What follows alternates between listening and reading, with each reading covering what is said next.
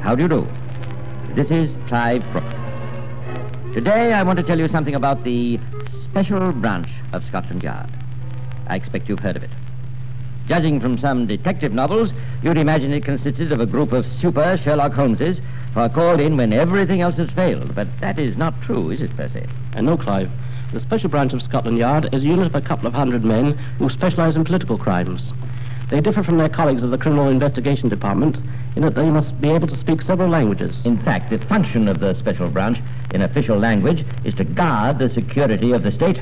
Or, as the boys themselves put it, to clear up political nuisances. So today, a Special Branch man may find himself guarding the King or the Prime Minister, probing the antecedents of political refugee who seeks the protection of British nationality, tracking down the perpetrators of a bomb outrage, or sauntering among the guests at a royal garden party.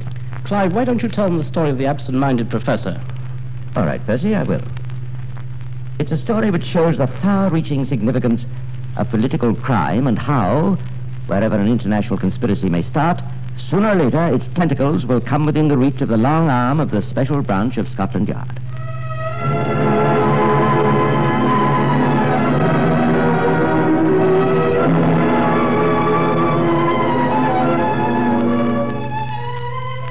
Ottawa, Canada, September 1945. One war is over, but for at least one of the great powers, another war, a secret war of information, a nerve war, has never ceased. It is late in the evening, and the offices of the Canadian Ministry of Justice are almost deserted. The last few employees are on the way home, and one of the officials is evidently trying to get rid of a late visitor. Coming in to see us, sir, but I'm afraid there's really nothing I can do about it. Why don't you write us a letter? But you don't understand. But I'm very sorry, sir, but I'm afraid I have to go now. Okay. Thanks for calling But in. please. I'm very sorry. Phew, I thought I'd never get rid of that guy. What do you want? Oh, some screwball. Said he came from the Soviet embassy. Wanted to show me some secret documents. You're kidding. No, but I guess he was. Tried to tell me all about some fifth column. Crazy guy. What's his name? Oh, I don't know. Here's a slip he sent in. Igor G.O.U. Guzinko.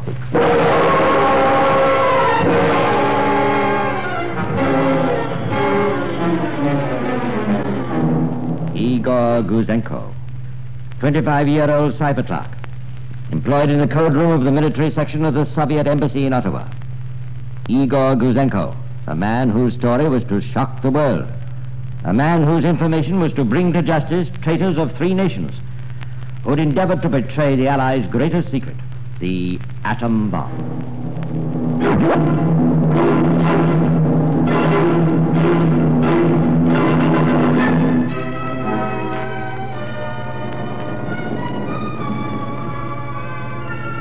But this September night, Igor Guzinko is finding it very hard to tell his story. Nobody believes him.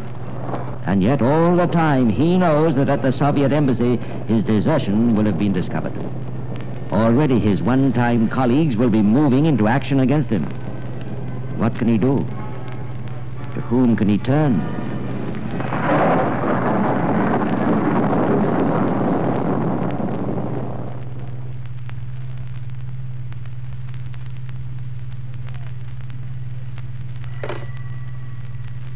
Inspector McLean. Where? Whose lad? Guzinko's. Well, who are these guys breaking in? From the Soviet embassy. Searching the place, eh? Well, listen, have you traced Guzinko? Oh, you picked him up? Oh, he wanted to be arrested. I don't blame him. Well, now, listen, hold on to Guzinko and all his papers. Get hold of his family and don't let anybody see him. Yeah. Well, move him out of town and come back to me for instructions. Now, remember, nobody must see Guzinko. In a matter of hours, it was clearly established that not only were Guzinko's documents genuine, but that they included copies of 4 recent and secret telegrams exchanged between the British and Canadian governments on highly confidential matters. And realizing the complete freedom which exists in Canada, and convinced that the Communist Party in democratic countries has changed long ago from a political party into an agency net for the Soviet government, a 5th column in these countries to meet a war, I decided that I could no longer serve my government, but must at last speak the truth. The Canadian police authorities found in Guzinko's documents a fascinating story of how, in secret code, the Soviet military attaché in Ottawa had given information and received instructions from Moscow. Message to Zabotin, Ottawa. Your immediate objectives are 1. The atomic bomb, its composition and technological processes. 2. A sample of uranium-235. 3. The library and secret documents of the National Research Council. 4. Latest developments of electronic fuses for shells, radar, and a super explosive known as RDX. Zabotin to Moscow. Facts are given by Alec. 1. The test of the atomic bomb was conducted in New Mexico. The bomb dropped on Japan was made of uranium-235. 2. Alec handed over to us a sample of uranium-235. 3. Alec has also reported brief data concerning electronic shells. There is in the shell a small radio transmitter with 1 electronic tube, and it is fed by dry batteries. The body of the shell is the antenna. Moscow to Sabota. Work out and telegraph arrangements for the meeting and password of Alec with our man in London. Sabota to Moscow. Alec will work in King's College, Strand. Meetings October 7, 17, 27 on the street in front of the British Museum. The time 11 o'clock in the evening. Identification sign, a newspaper under the left arm. Password, best regards to Moscow. But even Moscow realized that their boys in Britain might have rather a busy evening identifying Alec from the number of Londoners with newspapers under their arms in Museum Street at 11 o'clock in the evening. They replied, Arrangements not satisfactory. Correction. Facing British Museum. Intersection Great Russell Street, Museum Street. Time, 8 o'clock, October 7, 17th, 27. Identification signs. Alec will have under his left arm the newspaper Times. The contact man will have in his left hand the magazine Picture Post. Convey instructions to Alec. Convey instructions to Alec. Who was Alec? The Canadian police authorities at once placed the facts of this alarming leakage of atomic secrets before Prime Minister Mackenzie King. Realizing the grave implications of the plot, Mr. King hastened to Washington to acquaint President Truman with the situation. 4 days later, the Canadian Prime Minister crossed the Atlantic and repeated the story to British Premier Mr. Clement Attlee. Officials of British military intelligence were called to Downing Street. The investigation was entrusted to Lieutenant Colonel Leonard Burt. Burt, a pre-war yard chief, was seconded to the War Office at the beginning of the war for anti-sabotage work. Incidentally, today he's back at the yard in command of the special branch. The colonel's immediate and priority mission was to identify Alec. Well, I don't expect we shall have much trouble finding out who Alec is. Our main problem is going to be to get him, to find out how much he knows, and, even more important, how much he has told. Yes, sir. Now, let's have a look at those cables again. Here we are. Alec will work in King's College, Strand. Give me the phone directory. Here we are, sir. Thank you. Okay. King's College, Temple Bar 5651.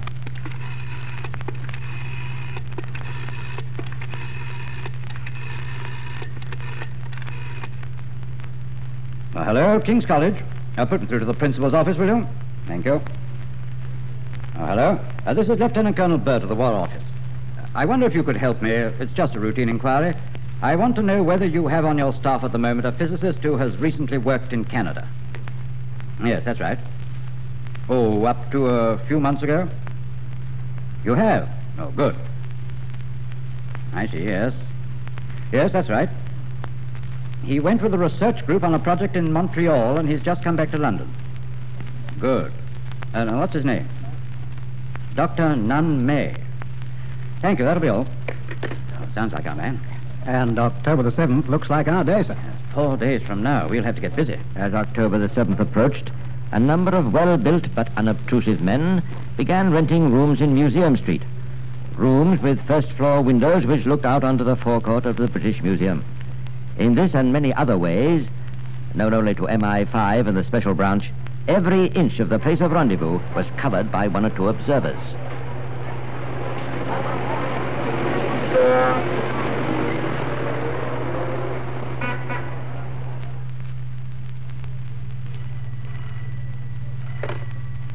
Inspector Burt? Sergeant Wilson here, sir. All right, Wilson. I know you haven't seen him. Not a sign, sir.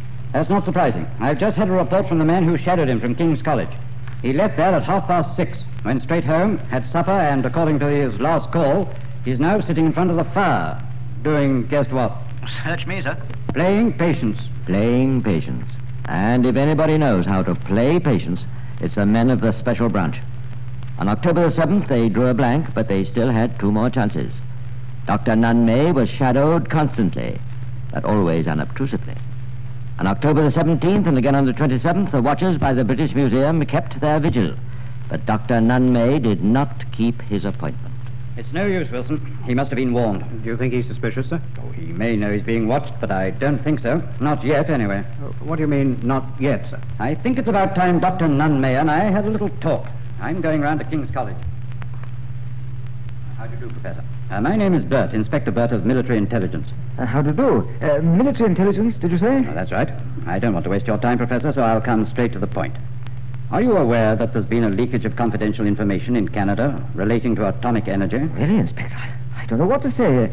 Certainly, it's the first I've heard of it. The first you've heard of it? Of course, I must say, Inspector, that I don't read the papers very much. I wasn't suggesting that you'd have read it in the papers. I was wondering whether you'd had some first-hand knowledge. What do you mean, Inspector? Just this. I want you to answer 1 or 2 questions for me.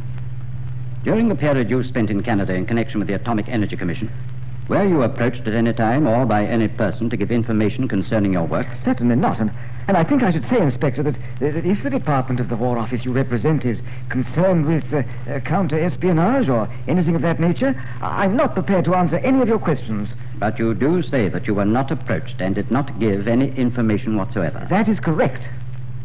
Inspector Burt sensed that despite his answers and his bold front, the little professor was rather worried. When the Special Branch finds that a suspect is worried, they usually proceed to worry him just a little more. All right, Wilson. There are your instructions starting tomorrow. I want the men in Stafford Street and everybody who's covering Nun May to change their technique. So far, their aim has been to be as unobtrusive as possible. From tomorrow, I want Dr. Nun May to know that he's being watched.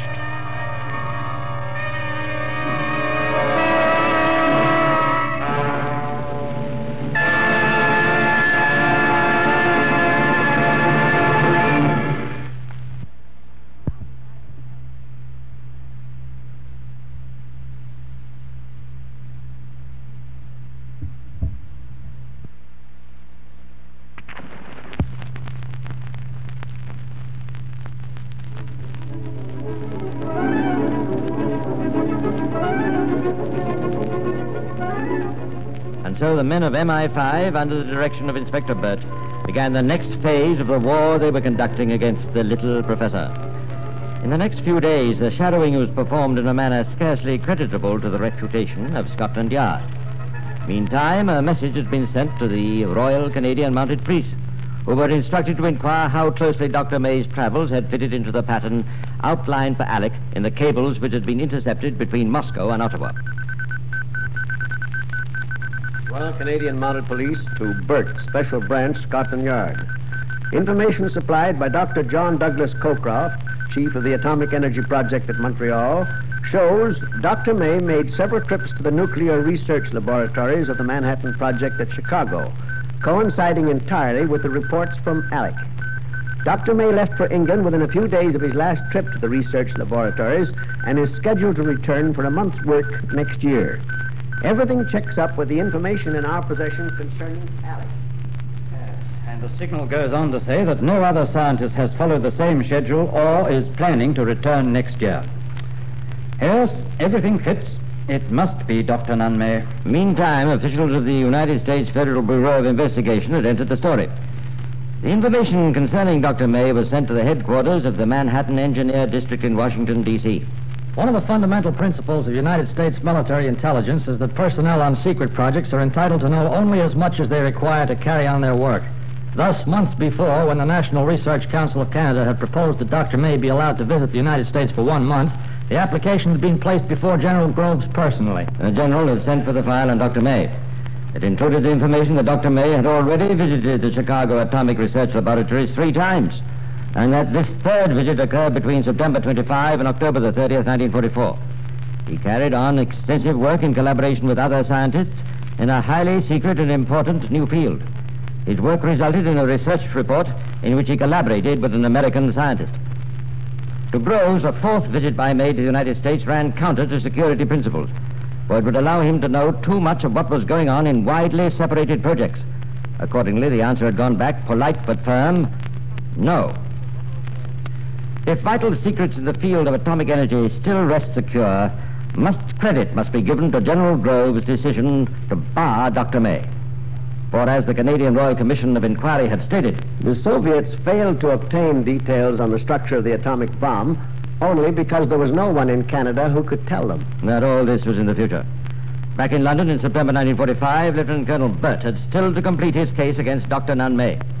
After waiting for 1 more week, during which the professor must have been well aware that he was being shadowed by the Yard, the colonel went back to see the professor again. So you see, Professor, I thought it would be a good idea if I came back to have another little talk with you. Yes. Yes. You see, I wanted to tell you that we know that you had an appointment to meet someone in the vicinity of the British Museum shortly after your return from Canada. Well? Who was that person? And why didn't you keep the appointment? Yes, you're quite right. I didn't keep the appointment. And who was the person? When I came back to London, I decided to wash my hands of the whole business. What business? The matter this person was going to see me about. It's no use, Professor. You see, we know too much. I tell you, I have nothing more to say. I think you will have something more to say. And I am quite prepared to wait until you are ready to say it. I absolutely refuse. If you think you can persuade me into making some sort of statement... Inspector Burt didn't think. He knew. He realized that a man like Dr. Nunmay, conscious of the fact he was being followed, nervous and frightened, would in the end have to come clean. Well, Dr. Nunmay didn't tell the whole truth, but at least he started to tell part of the truth, and at the end of this interview he gave a long statement. About a year ago, whilst in Canada, I was contacted by an individual whose identity I declined to divulge. He called on me at my private apartment in Swale Avenue, Montreal. He apparently knew I was employed by the Montreal laboratory, and he sought information from me concerning atomic research. I gave and had given very careful consideration to correctness of making sure that development of atomic energy was not confined to the USA. I took the very painful decision that it was necessary to convey general information on atomic energy and make sure that it was taken seriously. For this reason, I decided to entertain a proposition made to me by the individual who called on me. After this preliminary meeting, I met the individual on several subsequent occasions in Canada. He made specific requests for information which were just nonsense to me. What do you mean by that? I could not understand what he was talking about. Did he ask you for samples of uranium? Yes, and for information generally on atomic energy. And do you admit to giving him samples? Yes. At one meeting, I gave the man microscopic amounts of U-233 and U-235, one of each. The U-235 was a slightly enriched sample and was in a small glass tube and consisted of about 1 milligram of oxide. The U-233 was about 1/10 of a milligram and was a very thin deposit on a platinum foil and was wrapped in a piece of paper. What else did you give him? I also gave him a written report on atomic research as known to me. This information was mostly of a character which has since been published or is about to be published. Anything else? The man also asked for information about the American electronically controlled ack shells. And what did you do? I knew very little about these and so could only give very little information. Anything else? He also asked to people employed in the laboratory, including a man named Veal, but I advised him against attacking him. And what did he give you? He gave me some dollars. How many? I forget how many. He gave me a whiskey bottle. I accepted these against my will. I see. And when was your last contact? Before I left Canada, it was arranged that on my return to London, I was to keep an appointment with somebody I did not know. I was given precise details as to making... What were those details? I forget them now. Why didn't you keep the appointment? Because I had decided that this clandestine procedure was no longer appropriate in view of the official release of information and the possibility of satisfactory international control of atomic energy. I see. Is that the end of your statement? Yes. The whole affair was extremely painful to me. I only embarked on it because I felt that this was a contribution I could make to the safety of mankind. I certainly did not do it for gain. So much for the professor's statement. The special branch of Scotland Yard had already unearthed more incriminating evidence. Here we are, sir. I've made a summary of these papers that have come in from the Royal Canadian Mounted Police. Did it? Thank you. Let's see. Dr. Nunn May, etc., etc., etc. Ardent communist. Yes, just what I expected. I see they picked up 8 of his friends in Canada. And do you see this, Wilson? Definite statements.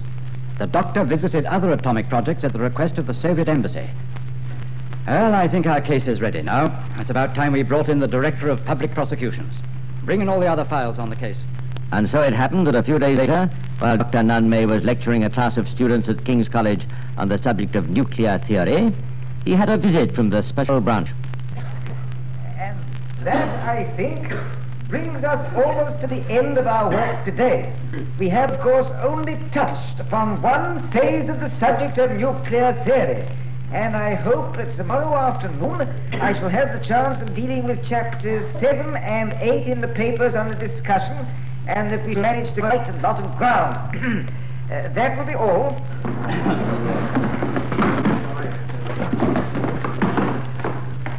Excuse me, just one moment, please. Yes, what is it? You are Dr. Nunn May. Yes? I have a warrant for your arrest. I must warn you that... Yes, I was expecting something like this. Well, if you'll just follow me. And so Dr. Nunn May was not able to continue his lecture the following day, for he had a pressing appointment at Bow Street, where the following morning he was formally charged with having for a purpose prejudicial to the safety and interests of the state communicated to some persons unknown certain information calculated to be directly or indirectly useful to an enemy, contrary to the Official Secrets Act of 1911.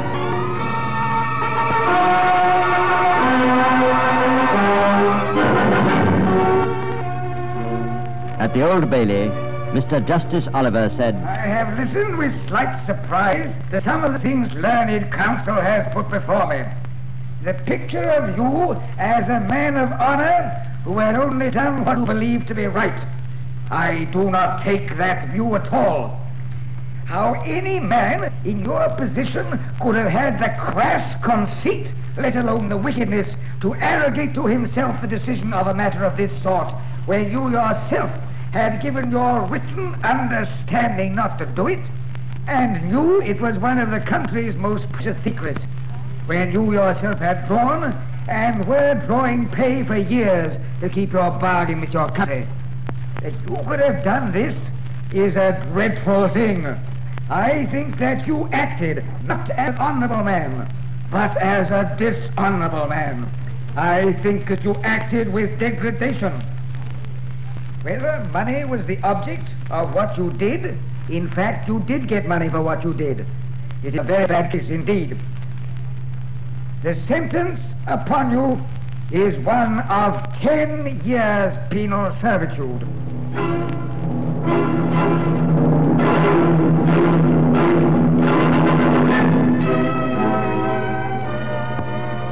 Well, that isn't quite the end of the story, because after the trial, there were many protests that the sentence was out of all proportion to the magnitude of the offense committed. The Association of Scientific Workers issued a statement in which they declared, We do not seek to justify Dr. May's breach of the Official Secrets Act, but we are convinced from our knowledge of Dr. May that his action was determined only by the principle that fundamental scientific data should have been shared with a country that was not only friendly, but a fighting ally. The only work in which Dr. May was engaged, and on which he could have been in a position to give unauthorized information, concerned fundamental scientific data relating to atomic energy. Dr. May had no connection whatever with problems of the construction of the atomic bomb and could not have been able to reveal information on atomic bomb manufacture. What about that, Percy? Oh, and by the way, I was going to ask you, why do you call this the case of the absent-minded professor? Because, Clive, while the professor may have been internationally minded about the secrets of atomic energy, you must remember he also gave away the secrets of electronic shells. You've got something there, Percy. But you know what these absent-minded professors are? Which reminds me of a story. Time's up, Clive. Yes, I'm afraid it is. But I have to leave it until next week. Well, that's all for today. This is Clive Brooke saying goodbye and pleasant dreams.